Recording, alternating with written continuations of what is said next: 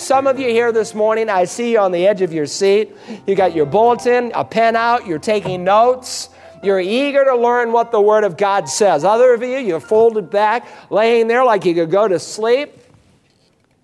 But if this were a seminar on how to make $1 million, if this were a seminar on how to get free scholarships to your kids to college, or how to prosper in your business, you'd have a pen out and you'd be writing down everything. Welcome to Search the Scriptures, the Bible teaching ministry of Dr. Carl Broggi. Dr. Broggi is the senior pastor at Community Bible Church of Beaufort, South Carolina.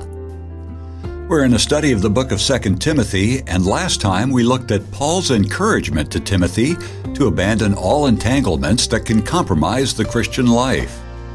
Paul used two metaphors to describe the Christian walk, that of a soldier and that of an athlete. As we pick up at the end of verse 6 today in our message entitled, The Cost of Suffering in Christ, Paul uses another analogy to describe the Christian walk. He says we are to be like the farmer. Let's rejoin Pastor Carl as he reads this verse and picks up on this theme. The hardworking farmer ought to be the first to receive his share of the crops.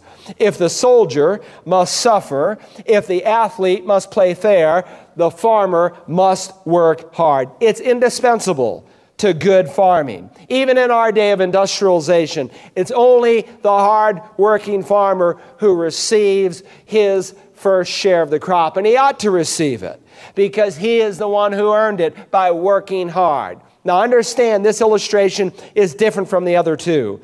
Unlike the soldier who would come in victorious behind the general and all the prisoners and spoils of war as they marched into Rome, and the crowds would cheer in those great parades, unlike the athlete who would come into the Colosseum where the people would cheer him on, the farmer is out in that field all alone very often, sweating, toiling, with no applause but the applause of heaven.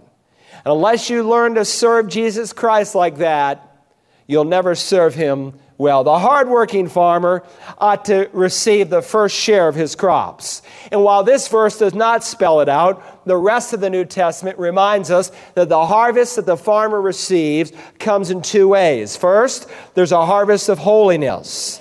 The hardworking farmer will have a harvest of holiness. Now, you and I know that growth is a byproduct of the Spirit of God, the fruit of the Spirit. And we know those 9 qualities. It's an expression of His sovereign work in our life. And so most of us can quote Galatians 5, but quite often we fail to go on to Galatians chapter 6, where it spells out our responsibility to cooperate with the Spirit of God.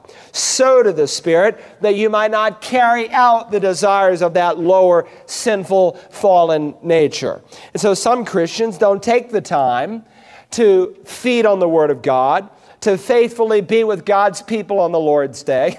I was in church last Sunday. By the way, I went to Community Bible Church, and it was a Presbyterian church of all things, I found out. Louis Palau happened to be there, and I had the chance to meet with him and speak with him, and I think he may come to our church, God willing. But in either case, I spoke to one man, he said, "You're on vacation?" I said, "Yeah." He said, "You come to church when you're on vacation?" I said, "Don't all Christians?" And he was almost surprised. And I didn't quite understand that. Some of us are not sowing to the Spirit. We're not feeding on the Word of God. We're not in this book learning what it says. And so we're not reaping a harvest of holiness. But we also saw that there's a second dimension to this harvest, and it's a harvest of souls. Jesus himself said, "You did not choose me, but I chose you and appointed you that you should go and bear fruit, and that your fruit would remain, so that whatever you ask of the Father in my name, he may give to you." God has a harvest, and it is plentiful. But it is still true what he said, the harvest is plentiful, but the workers are few.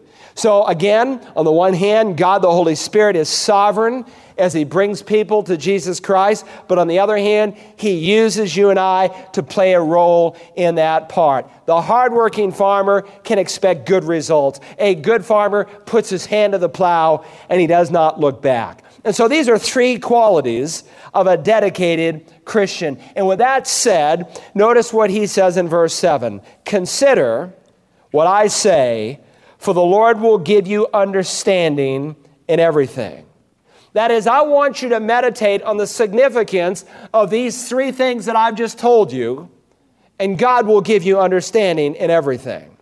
Now, some translations do not bring it out as clearly as the New American Standard does from the original. But understand, in the original, this is a plain, clear promise from God. It's not a statement of desire, though it may have been expressed that way in Old English. It's a promise, and a very important promise. It's a biblical principle that you and I need to get a hold of if we're going to study the Bible rightfully. Two processes are necessary. One is human, and the other is divine. First, Timothy, think it over. Mull on it. Consider what I say. And if you will do that, God will give you understanding.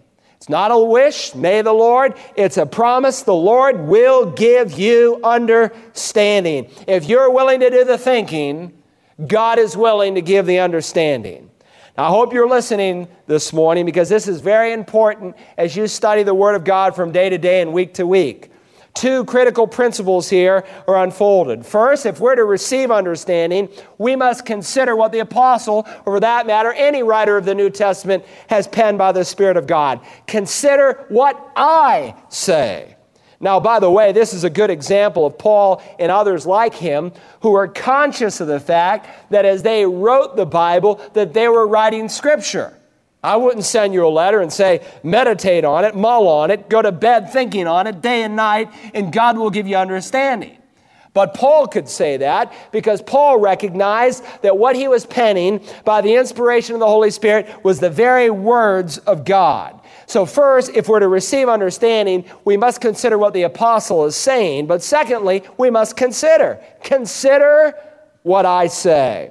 One of the reasons so many Christians today have trouble in understanding the Bible is because God doesn't give them understanding. And the reason God doesn't give them understanding is because they're unwilling to do the considering. Oh, they'll very piously say sometimes, oh, I'm praying, even trusting the Holy Spirit to illumine the Word of God to me. But they're not obeying the command, consider what I say. And there are many lazy Christians today who do not get down to serious Bible study quite often because they are so enamored with the carnal entertainments of this world. But this verse tells us how we receive understanding. Some of you here this morning, I see you on the edge of your seat. You got your bulletin, a pen out, you're taking notes. You're eager to learn what the Word of God says. Other of you, you're folded back, laying there like you could go to sleep. But if this were a seminar on how to make $1 million, if this were a seminar on how to get free scholarships to your kids to college, or how to prosper in your business, you'd have a pen out and you'd be writing down everything. I want to tell you, this is the Word of God, and you need to consider it. Part of your worship involves your mind. Remember the greatest of all commandments that our God gave. You shall love the Lord your God with all your heart, with all your soul, and with all your mind. On occasion, you and I will meet these super spiritual saints who tell you that God just speaks to them by the Holy Spirit. I will never forget a pastor I met in Dallas when we got into a discussion on sermon preparation, and he told me the way he did it is he'd listen to praise and worship music on the way to church and try to work himself up into a certain emotional state, and then whatever came out, he preached on Sunday morning. Now, that may sound spiritual and pious, but I want to tell you, friend, it's wrong. God calls a pastor, he calls every Christian to meditate, to ponder, to study, to grapple with your mind the truth of Scripture. Now, understand there are Christians who go to the other end of the spectrum, who wrestle with the Scripture. They read all the commentaries. They use the language tools. They consult the concordances and other things. but they do it all by themselves, and they're not affirming the truth that it is God who gives the understanding. Listen, we need to approach the Scriptures, but prayerfully, dependently, with our minds, studying the Word of God, and then God promises to give understanding. Now, when we come to verses 8 to 13, please don't miss the flow of thought here. Having illustrated with these three metaphors, in which Timothy is asked to consider and ponder upon, Paul wants to expand upon that. Again, it's the same theme, that really nothing worthwhile in this life ever comes easy. A modern colloquialism, no pain, no gain. That through suffering comes blessing. But to expand upon that, he moves past these three secular illustrations of a farmer, a soldier, and an athlete into the realm of personal experience. In verse 8, he looks at the experience of Jesus Christ. In verses 9 and 10, he looks at his own experience. And then in verses 11 to 13, he looks at the experience of all true Christians. So consider first the experience of Christ in suffering. Let's again read verse 8. Remember Jesus Christ, risen from the dead, descendant of David, according to my gospel.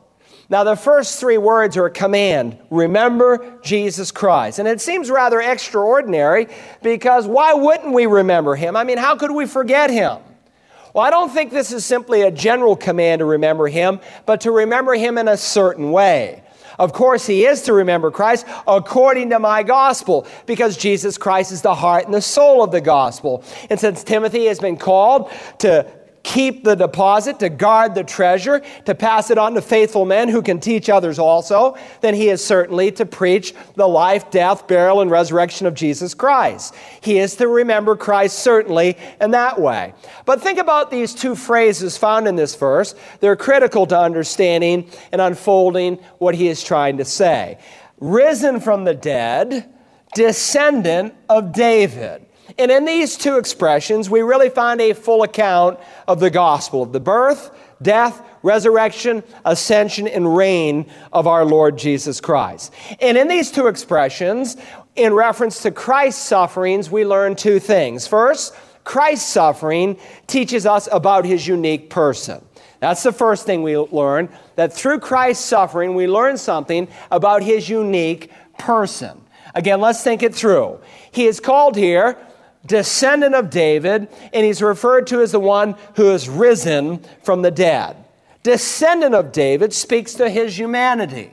You know 2 Samuel 7, I hope. Very critical chapter in the Bible.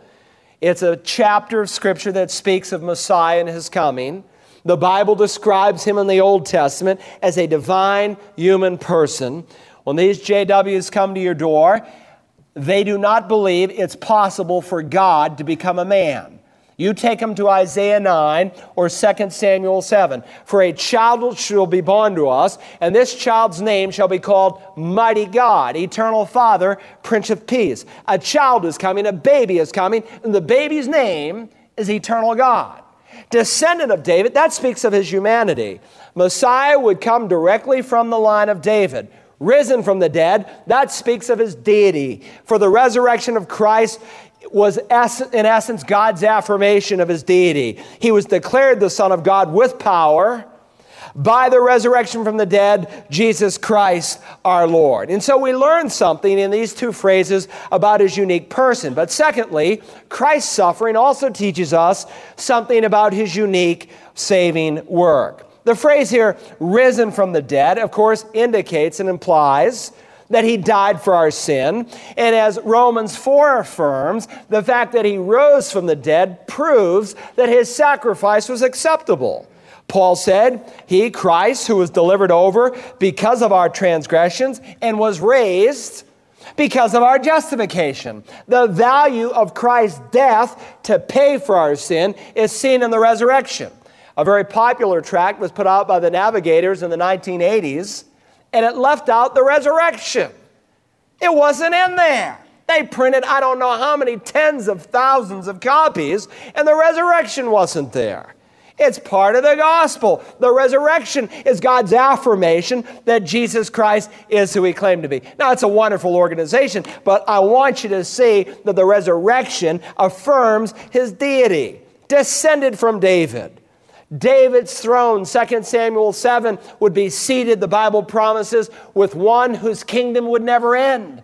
Even at his birth, the angel Gabriel said, he will be great, and will be called the Son of the Most High, and the Lord God will give him the throne of his father David, and he will reign over the house of Jacob forever, and his kingdom will have no end. And so in these two phrases, he is pictured as both Savior and King. Now, that's what we learn from the sufferings of Jesus Christ. But in this context, he is asked to remember him for a specific reason. Don't get lost in the theology and miss the point that Paul is trying to make. These facts, that Christ is the descendant of David, the one risen from the dead, constitute the gospel which he is to preach, but they also serve as an example of how we are to suffer. Paul wants to teach Timothy and us by application that Christ's own experience of death that brought glory, that brought reign, that blessing comes through the pathway of suffering. He died, but he was raised from the dead. He was born in humanity as he left the glories of heaven and humbled himself by becoming a man. But he's reigning on David's throne. The one who died was raised from the dead. The one who humbled himself is now reigning in heaven. And so we learn from the example of Christ and his suffering that glory comes through suffering, that life comes through death, that blessing comes through pain. But Paul doesn't stop there. He moves now past the example of Christ to his own example, the experience of the Apostle Paul in suffering. Again, verse 8 says, remember Jesus Christ, risen from the dead, descendant of David, according to my gospel, for which I suffer hardship, even to imprisonment as a criminal. But the word of God is not imprisoned. Now, Paul is suffering for the gospel. He's in a Roman dungeon. He's awaiting his execution, and like his Savior, he's an innocent man. He's not a criminal, but he's being treated like one. He's not there because, like the televangelists of years ago, selling timeshares for apartments that didn't exist. He's not bilking widows for every last cent they have. He doesn't have some 1-800 number you can call to scam God's people. No, he is there not because he's peddling the gospel, but because he's preaching the gospel. And we learn two things from Paul's suffering as a preacher of the gospel. First, Paul's suffering provided an opportunity to share salvation.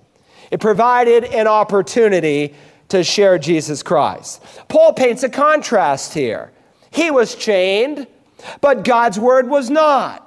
Understand, Paul never used his imprisonments as an opportunity to back off, to sit back and relax. He always used them as opportunities only to go forward. What a man. Remember what he said to the church at Philippi? Now I want you to know, brethren, that my circumstances have turned out for the greater progress of the gospel, so that my imprisonment and the cause of Christ has become well known throughout the whole Praetorian Guard and to everyone else. In Philippi, Paul was chained to a Roman soldier 24 hours a day, and the shifts would change every 6 hours. That meant that Paul could share Christ with at least 4 men every day. Now imagine yourself chained to the Apostle Paul, a man who prays without ceasing, a man who literally, as Colossians says, gossips the gospel. That which is on his heart shows up all the time on his lips. He's constantly sharing the gospel with the Praetorian Guard. They're the Green Berets. They're the Marines. This is the elite Roman Guard who served as leaders throughout the whole Roman army. And Paul is winning these men to Christ. In addition, he told the Philippians, and that most of the brethren, trusting in the Lord because of my imprisonment, have far more courage to speak the word of God without fear. The Christians on the outside reason, if Paul can do that in jail, what should I ought to be able to do? Me, a free man, I ought to be able to preach the gospel. And of course, Paul's contact, just like Jesus said in the Acts, his testimony is found there 3 times. But Jesus said, you're going to preach to Jews, you're going to preach to Gentiles, and you're going to preach to kings, to those who are in authority. And as you read the Acts, that's precisely what he does. He preached to Governor Felix. He preached to Procurator Festus. He preached to King Agrippa. And now He's preaching to Nero. Remember what took place in Acts? Paul said, I appeal to Caesar. And he said, to Caesar, you will go. And so Paul had his right as a Roman citizen to stand before the most powerful man in the world, who, like others, would test him to see if this is some sect, some cult, not consistent with the law of Rome. And Paul preached the gospel to these people. They were forced to hear, in essence, the good news of Jesus Christ. But they were free to do what they would with it. Now, later on in this epistle, in 2 Timothy 4, though he doesn't spell it out in terms of what he said to Nero, he references it. Remember 2 Timothy 4:16. At my first defense, no one supported me, but all deserted me. May it not be counted against them. Paul, the first time he stood before Nero, all the Christians ran. And so he says, I suffer hardship, even to imprisonment as a criminal, but the word of God is not imprisoned. Not to mention the fact that he wrote this letter while he was in prison, along with a number of other letters and other prison kinds of experiences. So Paul's suffering led as an opportunity to share. Secondly, Paul's suffering provided the means to secure salvation. Now, this is closely related, but follow along with me. His suffering provided the means to secure salvation. Now, that may sound rather heretical at first, but follow what the Apostle Paul says. Paul is saying that there is a relationship between my suffering and the gospel. But what he is making here is not simply a comparison. I'm chained and the word of God is not. He takes it beyond that. It's not simply that he was given an opportunity to share Christ, but his sufferings became the means to secure people's salvation. Look at verse 10. For this reason, I endure all things for the sake of those who are chosen, that they also may obtain the salvation which is in Christ Jesus, and with it eternal glory. Paul is saying the elect, the chosen, will hear the gospel because I am willing to suffer. Now, Paul is not saying that his suffering somehow was vicarious, that somehow propitiated a holy God, because only the blood of Jesus Christ can pay for sin. But Paul is reminding these dear saints that because he was willing to suffer, because he was willing to suffer hardship, men and women and boys and girls were finding Jesus Christ. I have a friend who serves in Tibet. I led him to Christ when he was at Duke University, and he's ministered there for the last 14 and a half years under deplorable conditions. Lives in what I would call a block house at 9,000 feet to be able to relate to the Tibetan people.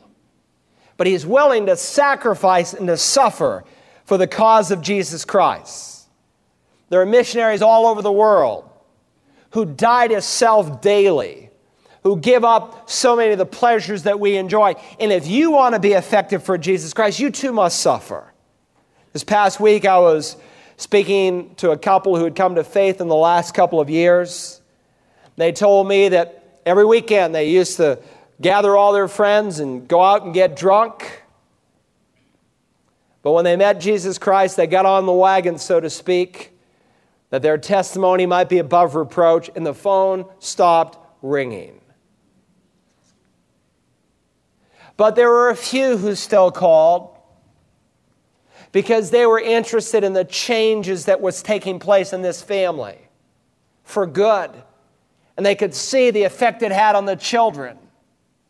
Listen, if you want to be effective for Jesus Christ, there is a cost. It might be that the phone stops ringing. Young people, it might be that you're not invited to the parties anymore. That people ignore you, that they ostracize you, that they say all sorts of evil against you falsely on account of our Lord. But it's the pathway to preaching the gospel. And so here's Paul. By his own example, he is teaching us the same principle, that blessing comes through suffering. But he's not finished yet. There's the experience of Christ, there's the experience of Paul, but there's also the experience of all Christian believers in suffering. Look at verse 11. Notice how it begins. It is a trustworthy statement. And now Paul is about to quote from a first century hymn that is so theologically accurate that God puts His stamp of approval upon it and includes it in the canon of Scripture. There's so much trash Christian music out there, I am just blown away by it. And Christians who buy it up by the handful, music that quite often is theologically inaccurate.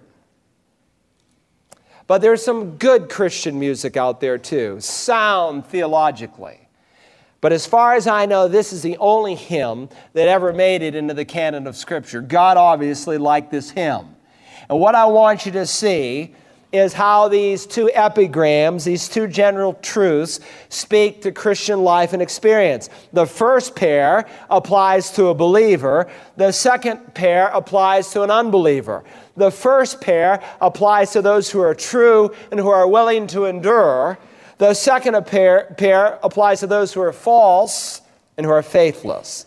And I learned two things from this experience of Christian suffering. First, if we are faithful, we will be blessed. If we're faithful, we will be blessed.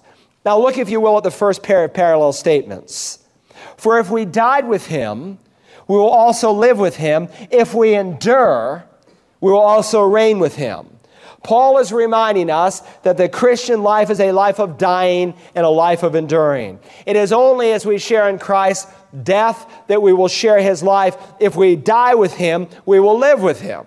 Do you want to live with Christ? Then you must die with Christ. Do you want to reign with Christ? Then you must endure for Christ. And a true Christian, one who is genuinely born again, will not be like those people that Christ described in the parable of the sower. Remember that one bunch in Luke 8:13? Those on the rocky soil are those who, when they hear, receive the word with joy. You know, sometimes you preach the gospel and some unsaved people get excited about it. There's a smile on their face. Truth brings joy to their hearts. But Jesus said these have no firm root. They believe for a while, in time of temptation, fall away. They believe, but their belief is only intellectual. It's never touched the heart. It's the same kind of faith that Jesus describes of demons. They believe, yet they tremble. It's the same kind of so-called faith that Peter describes of Simon the sorcerer, where it says he believed, but then in the next statement he says you are in the gall of iniquity and the bitterness of sin. Intellectual only, having never touched the heart. When pressure comes to bear on you for your Christianity, are you likely to stand up for the cause of Christ? Or are you more likely to run away? Your answer is a key indicator of whether you are truly born again. Paul said he was not ashamed of the gospel because he knew it was the power unto salvation. Today's message, The Cost of Suffering in Christ, is part of our study of the book of 2 Timothy and is available on CD or DVD by calling our order line at 877-787-7478. Just ask for program 2TM4, The Cost of Suffering in Christ. You can also listen to it online at searchthescriptures.org or by using the Search the Scriptures app for smartphones and tablets. Tomorrow, Dr. Broggi will conclude his look at the persecution Christians can often expect when they name the name of Christ. Join us then as we search the Scriptures.